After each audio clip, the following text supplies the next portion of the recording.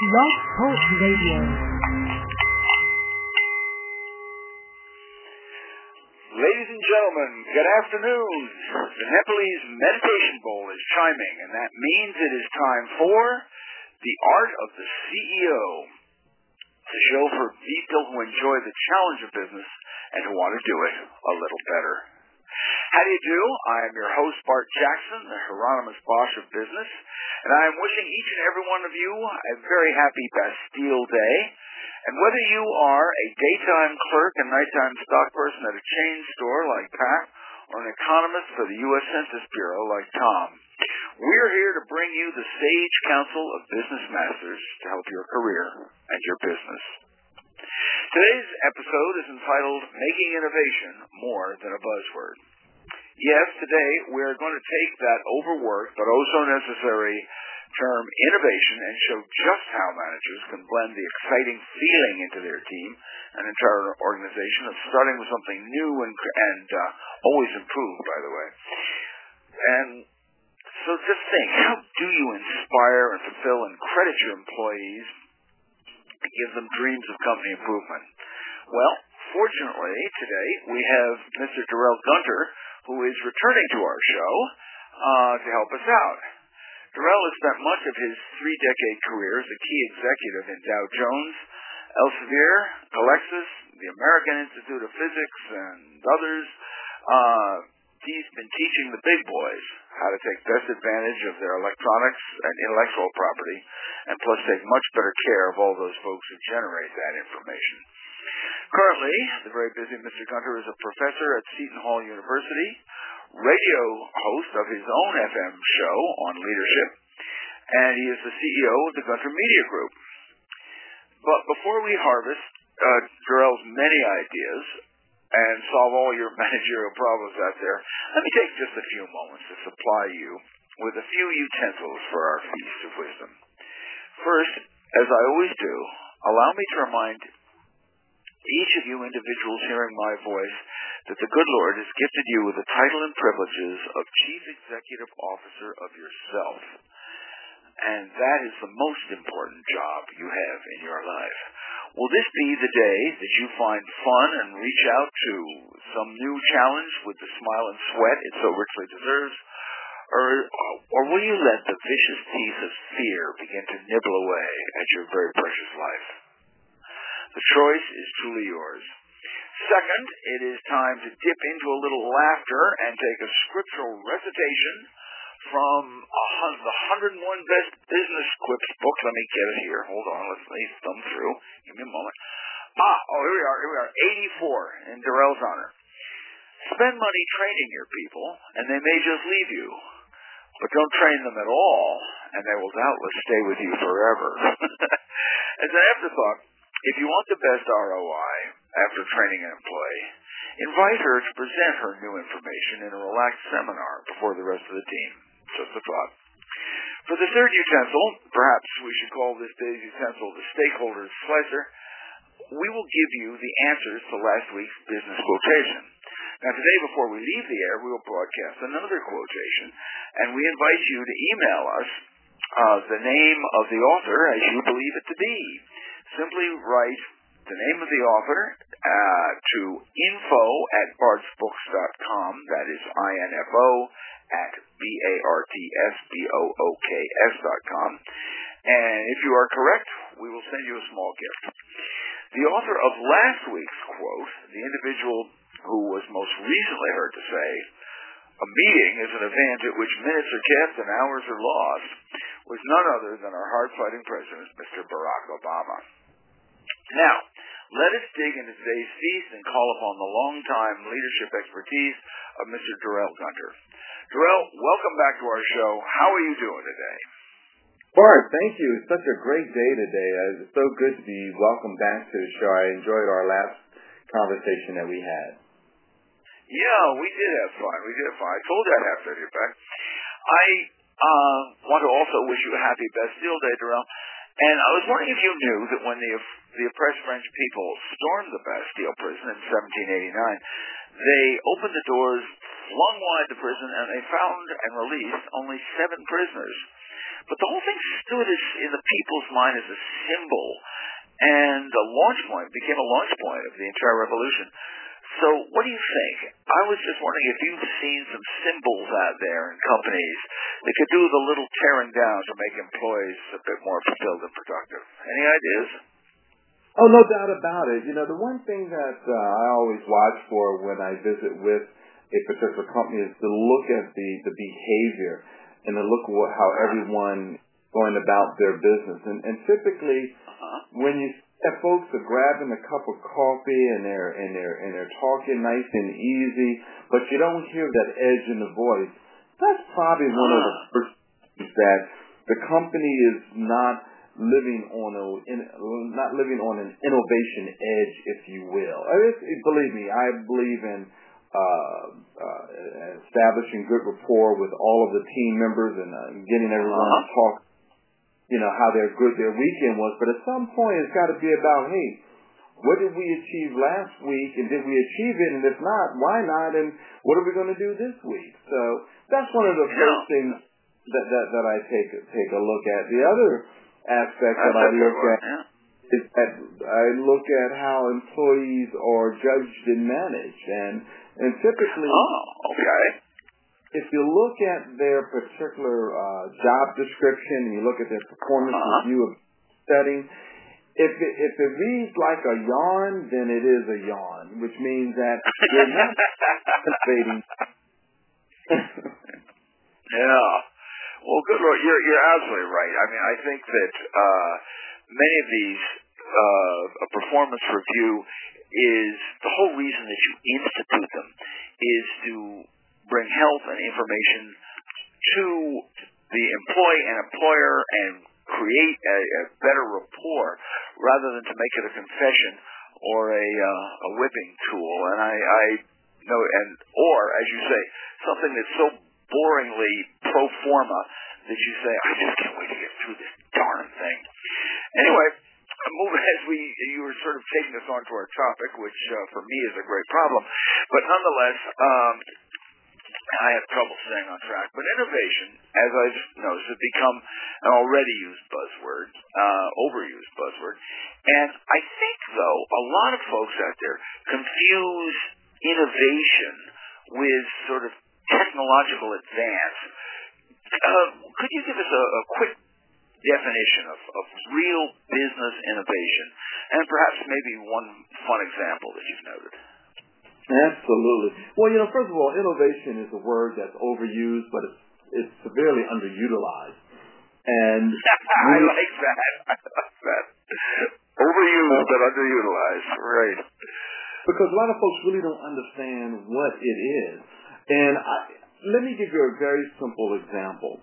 When I was an accountant for Dow Jones in Los Angeles selling the Dow Jones Financial News Services, I had to go into a brokerage shop, whether it was for fixed income securities or international securities or domestic securities, and I had to tell this broker that he needed to use my news. And I pretty much had about 30 seconds to a minute to make my pitch because they were trading live. The typical thing that I had to do was to demonstrate in as few clicks as possible how I was going to improve his day. Innovation is improving performance. It's all about solving a problem. And innovation can come in many different ways. Quite frankly, it could be a process. It could be a procedure. Sure. Could it be technology? Absolutely. But I tell you, I've seen folks with the best technological tools, but because their processes were broke, they lost all of the edge that the technology gave them because they were not Can we make this process better? At the end of the day, we want customers to be delighted. And when I say customers, I'm talking about both our internal customers and our external. Okay. I think you're right. I think, you're absolutely true that we do not consider the whole framework of what we're putting out. And the technology does not make things happen. It is people who supply that power, and boy, you jolly well better be plugged in. Darrell, in your recent Semantica white paper, which I read with great interest, you asked your audience to consider two possibly embarrassing questions, and I'm going to read them because I just love them. Number one, ask yourself, folks, what have you or your company innovated and implemented within the last 24 months? And number two, how do your innovations compared with those of your competitors? My friends, are you envious? Now, I'm interested, Darrell. How do you think most folks are scoring on that? Are most companies really actively creating new methods? I mean, are we getting any better here or not? You know what? I think there's a small minority of companies that are actually living this whole process of being innovative and outthink your competitors. There's a book that I love called How to Outthink Your Competitors, and it's right. Establishing a body of work within your environment where everyone is always looking to do whatever function they do better. And I find that as, again, a small minority of people are doing it, but also what's even worse part, you'll find that there's only a few people who are actually asking themselves this question, which means that they're what we call unconsciously incompetent. They don't know what they don't know. They don't know that it's just because they're not trying. Oh, Darrell, I think that's very good. Ladies and gentlemen, may I put that down as a quill pen moment. Dip your pen in the inkwell and scribble that down. That most people don't know what they don't know, and they aren't asking the question. You're not going to improve if you don't ask the question, how can I improve? And use that not as a question occasionally asked at performance reviews, but as a daily business workday mindset. So I'm really glad you brought that one up. Now, in your paper, Darrell, and you talk about a culture of innovation. You sort of hinted at what that was when you talked about walking into the shop and seeing how people act. But what is a culture of innovation? And could you give us a couple of firms that you've seen that might be doing it right? Absolutely. I mean, historically speaking, everyone knows about Google, and Google provides folks 15 to 20% of their time that they can devote to any new innovative project that they want to, which is very cool. But one of the first inventors of innovation, of course, was Thomas Edison, with all of his developments.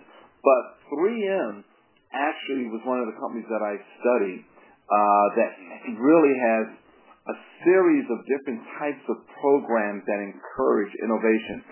For example, of course, they allow time to work on individual projects that they feel will be innovative.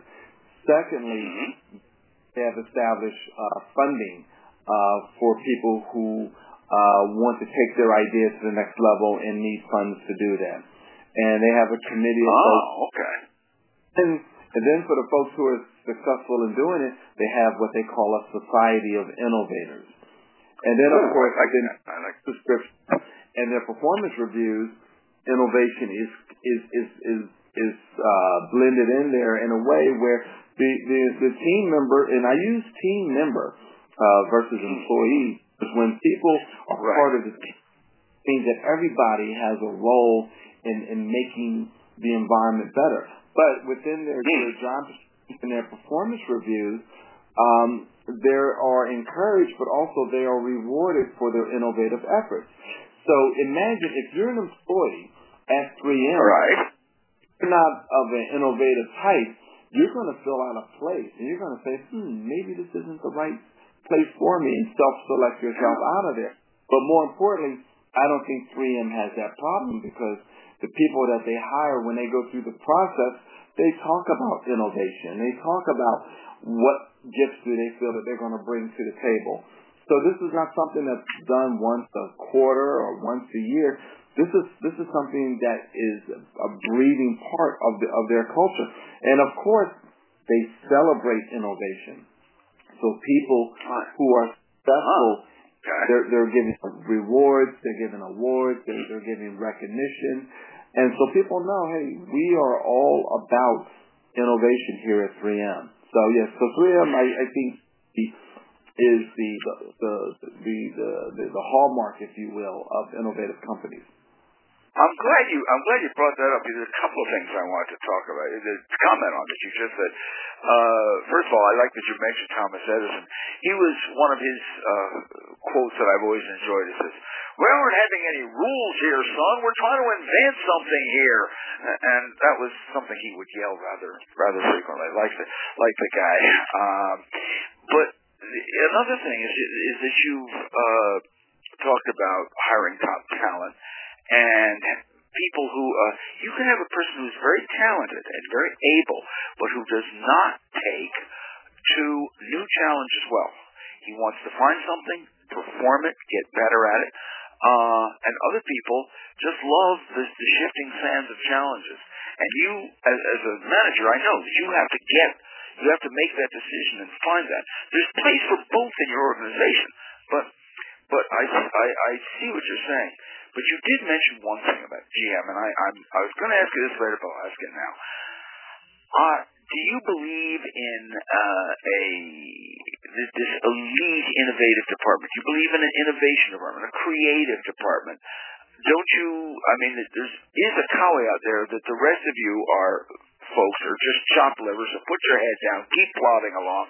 Don't lift your head up and do what the really sharp innovators tell you to. In the meantime, just shut up and collect your paycheck. Do we want an innovative department? And if so, what's their role with the rest of the team? Well, I think every company is different. Every company has their skill sets that they need. To your earlier point, you can have an employee who is very precise in getting their job done, and they're going to stick to the rules, and it's not going to be innovative. There's a place for them too, because they are being very productive. The most important thing is that you want to have productive employees. Now, there could be a situation where you have your business that you're running, and you're running it very well, and you have the people, but then you might need to have some people who you want to invest more in.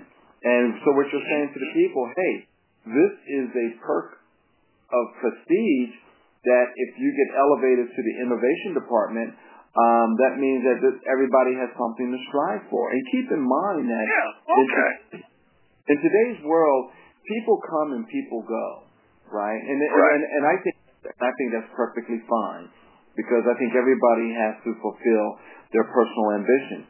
So that always creates new opportunities for people. But if it's positioned that, hey, we like Xerox, I was an employee of Xerox years ago selling copiers. But Xerox Park. And Xerox Park was where they did all of this new, innovative, cool stuff. And people would work to ascend to that. So I think that's a nice goal to have. And you're not saying to the other people that you're not good enough. You'll say that, hey, we have 10 spots, and as soon as one opens up, you qualified, boom, you're in. But that's all righty. I like that, Darrell. Ladies and gentlemen, we've come to the midpoint of our feast, and so much as I hate to staunch the flow of wisdom here, let's take a brief survey. And it's time for me to introduce the company to you by whose good graces we are here today. That firm is Prometheus Publishing, the creator of Bart's Books, Ultimate Business Guides, and you may visit them at www.bartsbooks.com, BARTSBOOKS.com, and explore a wide wealth of business tools. Prometheus Publishing would also like to invite those who are enjoying today's show to take a look at two of our books that are related. Number one, Super Teams, which is a book penned by noted managerial consultant and author Dr. Paul Marciano, in which he tells how respect unleashes profits. And also, our book, So That's How They Do It, a guide which reveals how business masters may bring fulfillment to themselves and success to their companies. Finally, if you like today's business whip, be sure to visit bartsbooks.com and sign up to have More quips delivered every week to your cyber door for free. We could all use a little laughter. So, ladies and gentlemen, and those rather bizarre folks in the back room will fall into neither category, we are back with our leadership eagle and pathfinder for innovation, Mr. Darrell Gunter. And I know that we were talking about a culture and setting things up. And now, I want to know that from the leader's point of view, we all know that a leader cannot create a corporate culture. It is any more than a president can totally direct an economy. But you have to begin somewhere. If you are a leader who's coming into a sort of a traditional hidebound group, what are some of the initial moves that you think a leader might make to set a more innovative tone, to kind of spark the fire? Well, I think that it's important to get everyone on the same page in regards to where the company currently is in regards to their competition, in regards to the industry, and ask ourselves, well, what is our goal? So, I mean, some companies, if they within their competition, they might be number 5, and they say, listen, don't we want to be number 1? Because let me tell you, being number 5 is not healthy. Because if we become number 6 or 7, we might find ourselves all out of jobs. So, we really want something like a little reality brush. Right. So we want to get everyone on the same page in regards to where the company is, and then of course where we want it to be, and also do a gap analysis in regards to what is our strengths, where are our weaknesses, where are our opportunities, where are our threats. Okay. Now. And then you want to share those ideas, right? Want to share those? We want them talking. We want them to. Okay. Good. Recognize that, hey, we're all responsible for the performance of this company. So if we look at our current performance and we all say that we're not satisfied, what is it that we can do to improve our performance so that we can then begin to delight ourselves? So now we got everyone's attention. Everyone is on board. We're not talking down to them because we're just asking questions. They're talking at us. The next thing we want to do is say, okay, let's work out our mission, our vision, our mission, and then what is going to be our key objectives and what's our strategy to make this a reality. Okay, you're just laying it out there for them. Now, this sounds familiar, a little bit like your paper. Tell us a little bit about your concept of a performance dashboard, if you would, Darrell. Yeah, performance dashboard. The performance dashboard is how we keep score. You know what? When we go out to a baseball game, first thing that we do, like, unfortunately, if you're stuck in traffic, and you're listening to the game on the radio and you park your car and you go up, first thing your eyes look at is the scoreboard, right? Well, Right. Well, same thing in business. If we said that we're going to establish this program and, we say, okay, now we're going to visit this program 6 months later to see how we're done, you know what? The horse has already left the barn and you can't make any changes. You say, in 6 months, this is where we want to be, but we're going to measure our performance every week, and we're going to look at those very important... I'm glad you're saying that, Darrell. I really am glad. People listen to that one. Go ahead. I'm sorry. Absolutely. And so the performance dashboard allows you to measure the key metrics that are so important in managing your business, so that if you're doing a particular activity and you're not getting the result that you want, then it makes sense that you need to change that activity. What Thomas Edison Einstein said, the insanity is doing the same thing over and over again. So if this particular activity is not getting the result we want, then we need to change the activity. So this allows everyone to weigh in as a team to say, okay, this is how we're doing, and we celebrate success. But we look at where we're not doing so well. We make changes. Right. That's why God made champagne, to celebrate success. Give me a couple of metrics, a couple of indicators on the performance dashboard. Not all, but just a couple that are key. Okay. So let's say if you want sales to increase to $10 million in 6 months, Well, in order to get the sales, you got to have good prospects, right? The good prospects will allow you to convert those people to sales, and then you need the right amount of suspects. So you look at the calls that are being made. You look at your target list and say, here are the calls that are being made. How many of these suspects are we in the prospects? How many of these prospects are we presenting to? And what is our rate of closure? So you're following all of the metrics all the way through, but also you're looking at the quality of the presentations that are being done as well. So you got the quality side of potatoes. Right. I see what you're saying is that you have you've got something that is coming in, and it's easy to count your chickens, but you want to say how am I dealing with the chickens? How am I am I giving them the right kind of pitch? And all of this goes on that performance dashboard. I think this is something that enough of us, too many companies, are not doing. And just one final thing I'd like to bring up, because it is sort of finally, Thomas Edison said that vision without implementation is hallucination. Could you give us one good example of an implementation program? In other words, the idea comes in, the innovative idea has landed on the desk, everyone says, hooray! Give us a good implementation structure. Any ideas? I'll give you a situation which we all face today, and that is bad customer service. And it's a known fact that if you're giving bad customer service, the customers are not going to go back. And we had a situation when I was at Elsevier where our customers had given us a red rating. If we're using the street light, green is good, yellow is hazard, red is bad. And what we were able to do was to measure. My wife does that for me. Every morning I have to get from work like hell. Yeah, right. Go ahead.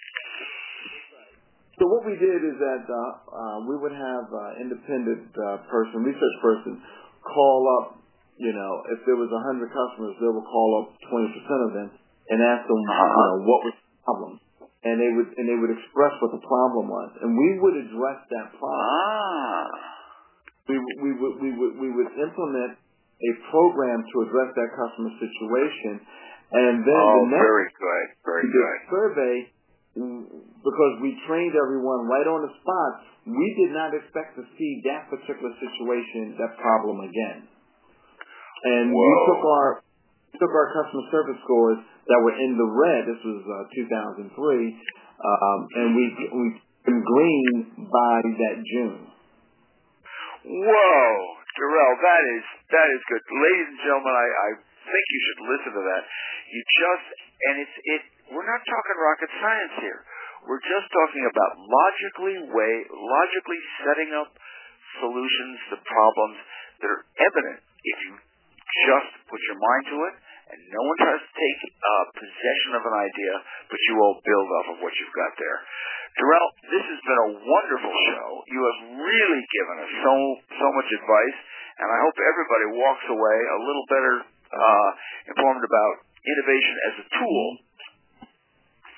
So, as we round out today's show, allow me to leave you with today's business quotation, and that is, who said, let them eat cake? Hint, she was the queen of the original trickle-down economic kingdom.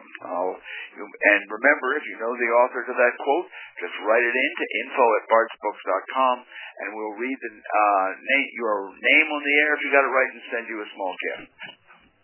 Finally, as a parting shot, in the words of my wife's husband, even a turkey can flutter outside the box. Question is, does he think any sharper once he's out there? Ladies and gentlemen, it has been a privilege. I thank you. Good afternoon.